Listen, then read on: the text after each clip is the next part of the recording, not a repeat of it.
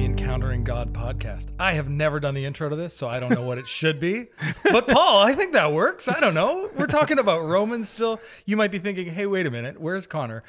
Connor's got all kinds of great stuff he's working on this summer, including some work with the Canada Summer Games, and he got really busy. So thought it would be great to jump back in and get to quiz Paul with some really hard questions. Here we are, eh? We are here. Paul, how are you doing today? I'm doing good, and excited to be back into this, and it's kind of fun doing this with you since we do our podcast generally through the year. Fun fact, if you want to follow the Postscript podcast, you certainly should put that into your, now that you're used to podcasts because you're listening to us right now, maybe you'd like to join that one too. Sometimes we talk after the messages to explain a little bit more about, kind of unpack things a bit after we've kind of gone through a passage. So yeah. And today we're talking about encountering God, and we've been looking through the book of Romans. The book of Romans. And I'm really excited. We're going to be getting into the super easy subject of freedom. Yes. Right? So you've been going through this. You've been doing the daily podcast. Is there anything in the last week that's really struck you? Anything that you're like wrestling through? Because I mean, yeah, you probably just read these and you know all the right answers, and then it's just done. You move on, right? Yeah, that's how it works. Of course. Yeah, no, I think this idea that you touched on there in terms of freedom is something that I've been thinking a little bit about. And one of the podcasts we actually, if you've been listening along, we talked about this idea of a myth of freedom. And it really kind of struck me, this idea. I think we talk a lot about freedom in the church. We talk about freedom in our faith. We talk about what it means, how God has set us free, and all of these kinds of things. And I think that if we're not careful, we can have a bit of a distorted view of freedom, because the question I had to ask myself is, are we actually free? Is that really what happens when we commit ourselves to a life of following Jesus? Man, are we actually free? Well, that's a great question. I think freedom is also such a good thing to touch on because it has become something we're talking about all over the place. You're right. Totally. We talk about it in the church, but I mean, if you've been watching the news lately, if you're following politics, there's lots of talk about freedom, especially in the West, in Canada, or other places in the world, I'm sure. And what is your definition of freedom? I mean, as a worship leader and someone who writes and pays attention to songs, I have noticed how many songs lately talk about freedom and how it's used a little bit differently. Like, what are we talking about here? So tell me about that. Like, what are you thinking of? There's, a lot of the songs that are coming out these days are talking about like the power of the Spirit, and it's his ability to give us freedom to win the battle. There's a lot of battle language. There's a lot of talking about these things. And I'm struck by like the fact that I'm actually not entirely sure all the time what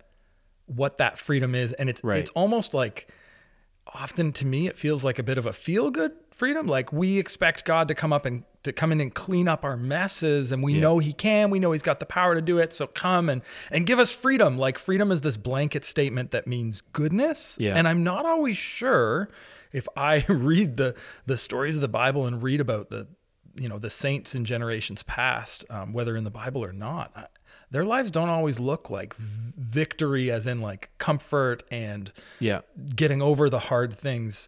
Yeah. They look like a really maybe contented version of suffering often, which isn't the definition of freedom that I often think of.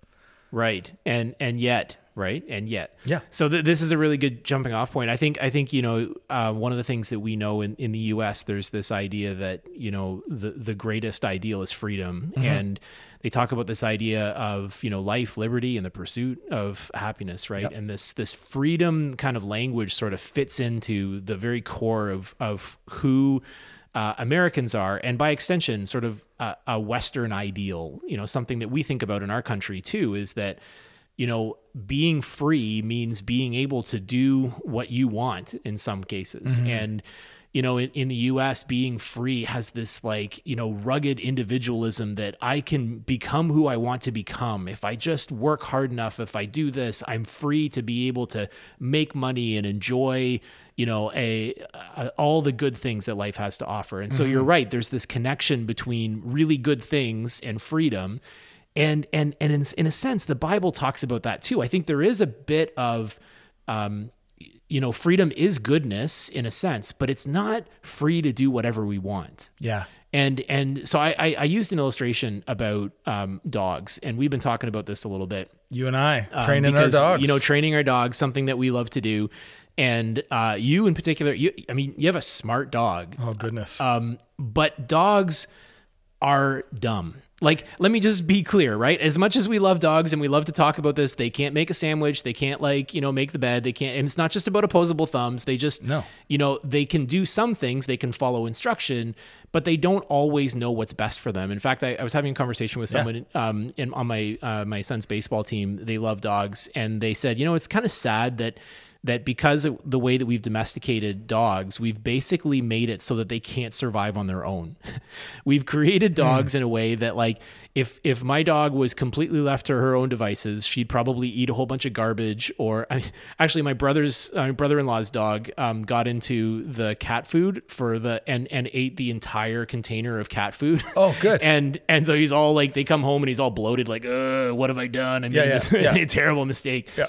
And the point I'm trying to make is that left to their own devices, they would probably be very destructive, even to their own peril. They might not survive. Let me tell you a fun story about my dog, if I can, which will only prove your point. So Reaver, Border Collie, less than 1, learning how to swim, so much fun. Yeah. Border Collies have this thing where they try to eat waves because it moves, and anything that moves needs to be herded and needs to be nipped at. So we have to watch him when he tries to swim, because he, one, tries to swim to the middle of the lake when we're up at the cottage, which is not a great move. Right. He can swim well, not that well. Right. And 2, he just tries to eat enough water that he could drown himself. Yeah. Which is not the definition of the world's smartest dog. Exactly. And so what I'm trying to get at, and I think this is it's furthering the point here, is that on their own, left to their own devices, if you let a dog be free to do whatever they want, they will die. Yes. They will not survive. Yes. And I think, and so what we do is we put a leash on a dog. We expect obedience from a dog, not because necessarily because we want to, like, look cool and have a dog that's walking in perfect heel. We do this because we want to protect them, keep them safe. They're part of our family, and so we love them and care for them. And I think, if we take this idea and put it into our own lives, it is very offensive. Like, the idea that we would be led by somebody or that we would have to be obedient to someone else is just like, that's a non-starter for us in our culture. It's like, no, I am my own person. I can do my own thing. I'm way smarter than a dog. And I think if you look at it from the big perspective, God's perspective, we are very similar in the sense that left to our own devices, we will go in strange places.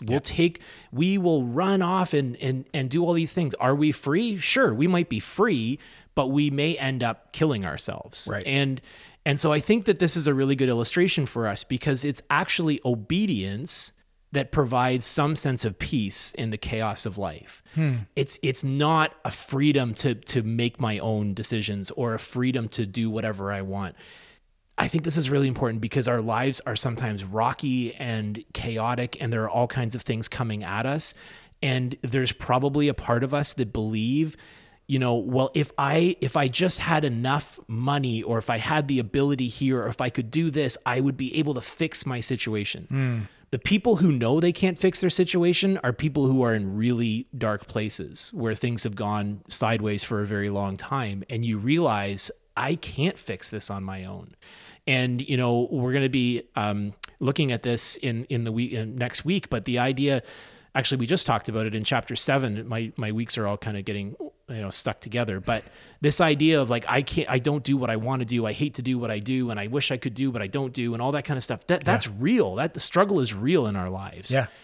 And I guess what we're trying to get at is the idea that I'm free to do anything I want actually leads me to places that I don't want to be.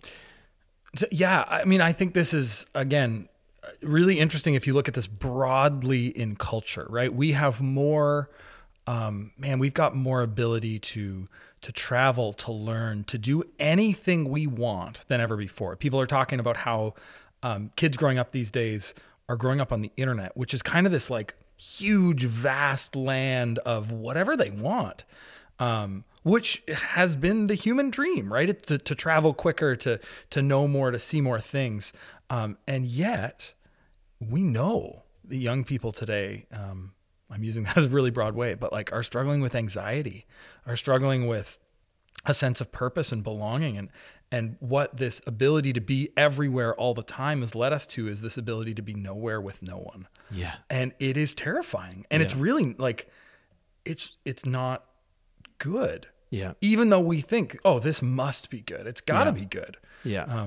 And we believe it's good because we believe in ourselves. Yeah. Right. We have this idea that if you just give me enough time, I'll figure it out. Yeah. And I think there's a generation and probably a whole cultural shift right now where we're recognizing we've had every opportunity to make all the right decisions and figure it all out, and it hasn't worked. So what gives? And I think what gives, at least in my mind, is this is a good reminder for me that, like, again, freedom is not the ultimate goal. Freedom to do whatever I want is not what I need or what I want. Yeah. So let me ask a really fun, really political question.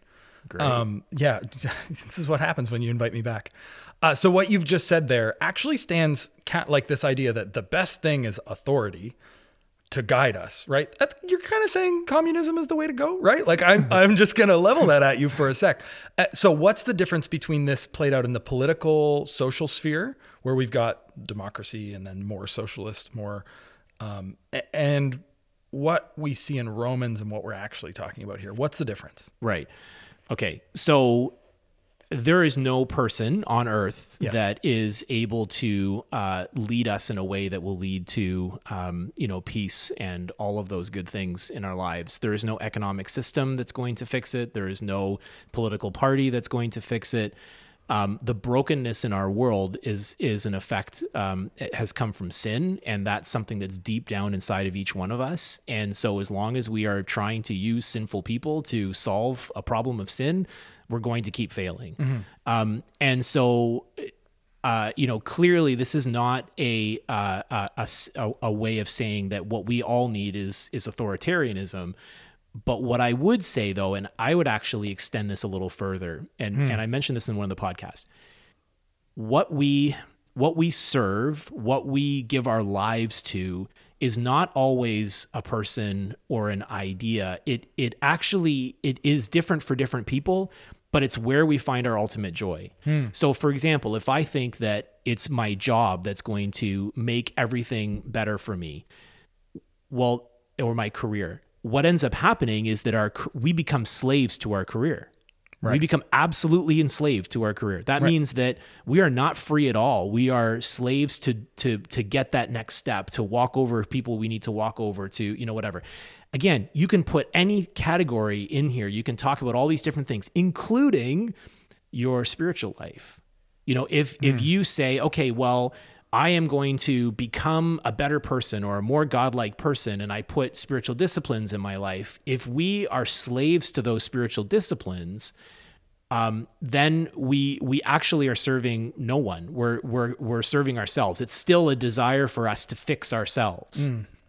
And I think what we need to recognize is that aside from this idea of putting our ultimate trust in a person, or in an idea or a concept, or, our jobs or money or our spiritual practices or whatever it is, the Bible talks about this idea of being slaves, being completely indebted to Christ, putting him at the center. And so our ultimate goal is to actually get to know him, because as we follow him and follow his obedience, that's what brings the clarity, and that's what brings the calmness in the midst of the chaos. So we need to put something in our lives that's going to be our ultimate goal, our ultimate focus, and we need to recognize that we already have ultimate goals and ultimate focuses, and those are not going to solve the problem. Right. So how do we shift our allegiance? And shifting our allegiance is not a move from slavery to freedom.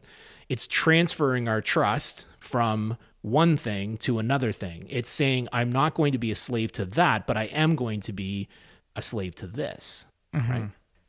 So if we're choosing to be a slave to Jesus, yes, what do we do with the passages that talk about freedom? Like, how do we hold this idea that, yes, I am free, but I am a slave? Are the freedom passages simply talking about, like, we're free from our guilt to our slavery of sin, or is there more there? What is it? does it mean to be free? No, I think that is exactly it. It's a freedom from our sinful selves. It's a freedom from that brokenness that, you know, kind of entraps us and enslaves us and pulls us down. Mm-hmm. It's a freedom to move beyond all of that and to go to do something different. So like, okay. So the freedom is not a freedom. Again, it's not a freedom to do whatever you want. Yeah. There isn't anything in the Bible that says you're free to do whatever you want. But what it does say is that you have been set free from the bondage of sin. Right. And I think sometimes we sort of play this pretty lightly, but you know, we went through the series on the trees and we talked about the garden and what happened at the very beginning, and sin enters the world through this one person in Adam, and because of that, we all are now under sin and in this place that's of complete bondage. We're entirely trapped and stuck. And so this freedom language is appropriate. We are like, God's waking us up to a new way of living apart from that, but it's not a freedom to do whatever we want. So this does come back a little bit in my mind to authority and to rhythms and patterns, and like, so understanding that, like we're slaves to Christ, and Christ is the end, right? If I can say that. So often we get means and ends confused. So a means would be something good, like spiritual disciplines. If those become an end, if they become an ultimate thing, the direction we're pointing ourselves to, it's wrong. And that can happen with really good things, like the Bible even, right? You can put the Bible in the place of Jesus. But we also, to know Jesus, to become slaves to Jesus, we need rhythms and patterns and habits. We're talking about rule of life in our own context. So how do we keep those things in check? And how do, like, fun question for us as pastors, how do we help people enter into rhythms and habits and practices and use influence and authority even to help people without overstepping those bounds and getting in the way of Jesus being the ultimate? Yeah. Well, I think you said it clearly that Jesus is the end, right? He's the goal, but he's also in the middle too. And I think that when we talk about our spiritual disciplines, and more specifically a rule of life, that is the patterns and the habits that we put in our life that help us respond or welcome and respond to the person of Jesus. The thing is that those can't be an end in themselves. And I think for many people, for many, many years, and even in my own life, I see this as well, that so often we pursue spiritual formation so that we can be better people. But the pursuit of spiritual formation is to get to know Jesus. That's the goal. It's not about being better. It's not, because then it moves us back into this works-based, kind of context where if I do these spiritual disciplines well, then I will be a better person and I will be accepted by Jesus. But that's not the goal. It's to get to know him. Let me give you an example because Paul gives an example, and I think we're gonna talk about this tomorrow if I got my days right, or Monday anyways. He talks about marriage. And let's put aside, there's a lot of things about marriage that, that are it's not the ideal. We don't see this, played out very well. Yeah. But let me give you from the idea of marriage, there is something really interesting that happens when you get married to someone. You are voluntarily giving up your freedoms for the sake of someone else, right? Yeah. In many ways, if you're joking about it at a bachelor party or whatever, you call marriage like a ball and chain, or there's all these different ways of describing it, and we laugh about it. And we say, no, I'm free to do whatever I want. But are you really? Like, if you get married, are you free to do whatever you want? No, right? No. You can't. I can't just, decide I want to go and do something without talking to my wife first, or I can't do, any of these kinds of things. So why do we get into that relationship? Why would we do it? Because we love the person, right? Like, it's a joy for us to give up some of our freedoms for the sake of somebody else because we love them, right? So as I stood in front of, God and friends and family and made my vows to Michelle, I was committing to give up some of my freedoms in order to demonstrate my love for my wife, right?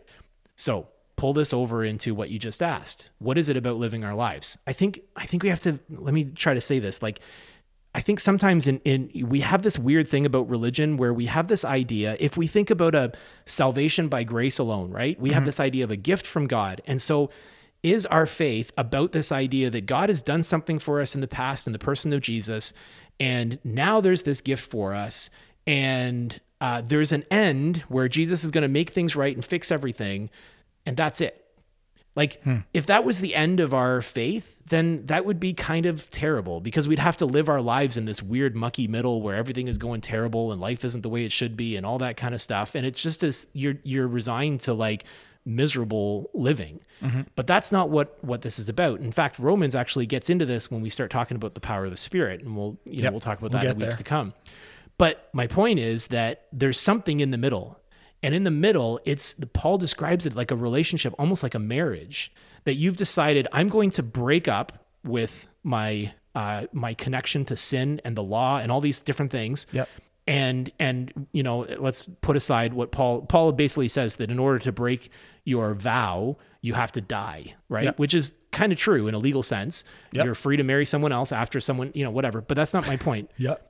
What I'm trying to say is that you're going to break up with one relationship and you're going to say, I'm going to enter into voluntarily a relationship with Jesus, whom I love, who's going to be the object of my desire, the end goal, everything that I'm focused towards. And in order for me to do that, I'm going to give up some of myself. Right. I'm going to sacrifice. I am going to release my own freedoms and take up this relationship, which does include an actual bondage to what he wants for us, right? So we're again transferring our trust from the things that we used to believe to, we're going to put it in Jesus, and then we're going to focus on that. So our lives in the middle are lived in this really great, wonderful place where we are in relationship with Jesus, whom we love, and that love drives us to live our lives in a way that we talk about sanctification. Yeah. It's a way that helps build our relationship with him. And so to go back to where we started, the whole idea is the spiritual practices that we put in place are not in place to make us better people. They're put in place to help us get to know Jesus. And when we do that, we find peace and we find all the good things that he's promised for us. And that's the goal, is knowing him. The byproduct is a life of freedom and peace and all those kind of good things. Right. Okay. So how do we, like we were saying early on, people use the word freedom in a lot of different ways. And I don't know if this is actually a completely different topic. Yeah. It's, I think, maybe more related to sanctification, which is unrelated, but it's not, like, as we're saying it's not necessarily the thing. In community, there's often been this question in the church as to, like, what's appropriate behavior. So, right. and it's, if I can say, it's a moving target as culture changes, and for all kinds of reasons. Some people would say, as Christians, you shouldn't drink any alcohol. Right. And some people would say, I have the freedom to be able to drink some alcohol. Yeah. And like that can create tensions. Is that a completely different use of the word freedom? How do we address that? Is that related to this at all?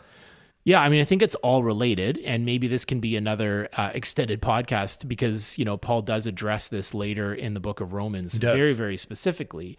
But I would say that that there is an aspect of freedom in the sense that we're no longer bound to these kind of the things that were put in place, but there's also a willing. So I've already said that in a relationship, in a marriage relationship, you are voluntarily giving up things because of your love for the other person.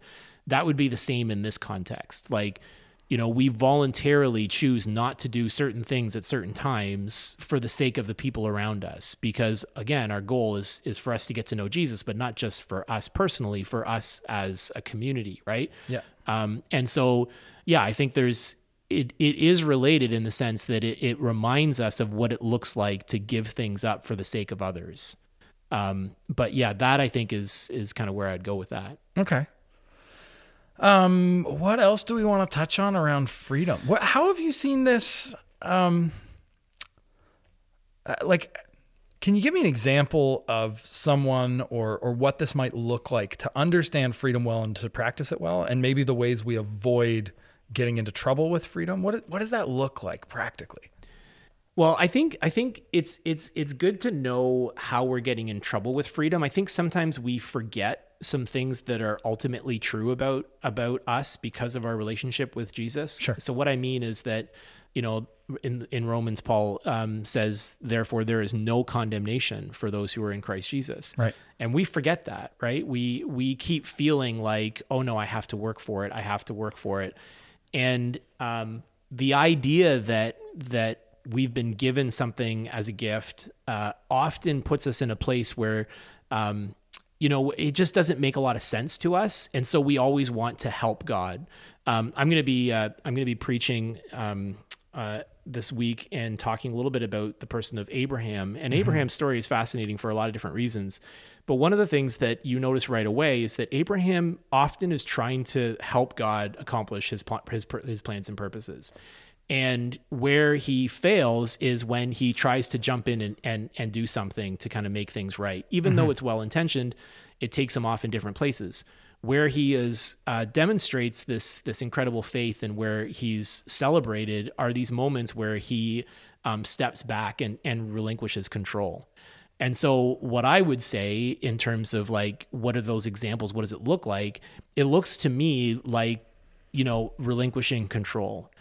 It looks to me like not always wanting my own way. It looks like humility. It looks like sacrifice. It looks like love. So all of those things, I think that sometimes, like for example, and maybe this is a personality thing, right? But you sometimes you see someone who's really loud and brash, and they always kind of get what they want because they just say it, or they, they'll go to the person who's doing something and they'll say, I demand this because of this, and they get it. Yep. And sometimes we get frustrated by those people. But I think the opposite of that are those individuals who are, the Bible talks about meekness and quietness, and there's this humility of, I don't mind if someone else gets more than me. I don't mind if my life doesn't go the way that I wanted it to. There's kind of a happiness and a joy that comes with it as we face struggles and difficulties, because we kind of say, I'm good with this because I believe in something bigger, and I've attached myself to something else. Okay. So yeah, and then I think the other thing I would say is recognize those places where you're enslaved to something else, even when you think you're free. So right. I think for some people to say like, oh, I'm free, I can do whatever I want. Really? Because, you seem pretty attached to, your possessions or your job or your family or, all these different things. Right? And I feel like in the last couple of years, people have become more aware of how, their phones and social media owns their life, right? Yeah. They're kind of like, no, I control this. And no, like we're addicted. We're slaves to these things. Exactly. Exactly. So yeah. I would notice the places that you have been enslaved, and I would take steps, in terms of an application, take steps to remove yourself from those things and say, okay, what can I do to, to demonstrate that I have given my life over to God and not this cell phone or not, this food or not, the money that I'm making or whatever. Yeah. So that leads me to this next question. If we've got a right understanding of freedom, not the I can do whatever I want freedom, but the like, I have been released from bondage to sin and now I'm in bondage to Jesus. Yep. How do we respond to sin in our lives, or idolatry, or seeing things in the wrong places? Like to me, it actually does change things a bit, because it's not this overwhelming guilt, but it's also not this, it doesn't matter, I can keep on sinning, which Paul talks about. That middle road of recognizing sin as sin and moving our bondage from sin to Jesus, what does that look like? If we discover sin in our life, if we're called on our sin, how does it play itself out in our attitudes and our responses?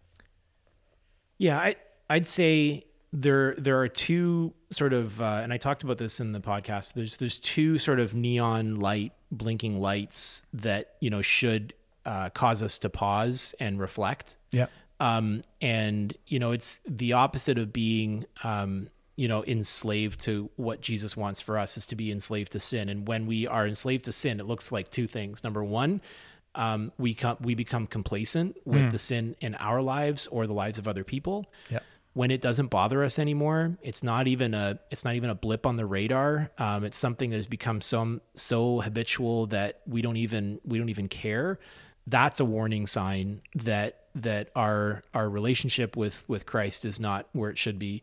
And then the second thing I think is to look, take a long view of, of your life and experience, and kind of, I think there needs to be sort of an up and to the right kind of trajectory that happens, even if it's very, very shallow in terms of like, it's not going up and to the right very fast. Right. You may be in a downturn where things are going down, but when you take a wide view, you can kind of see like a stock that, things go up and down, but there's a general kind of move up and to the right.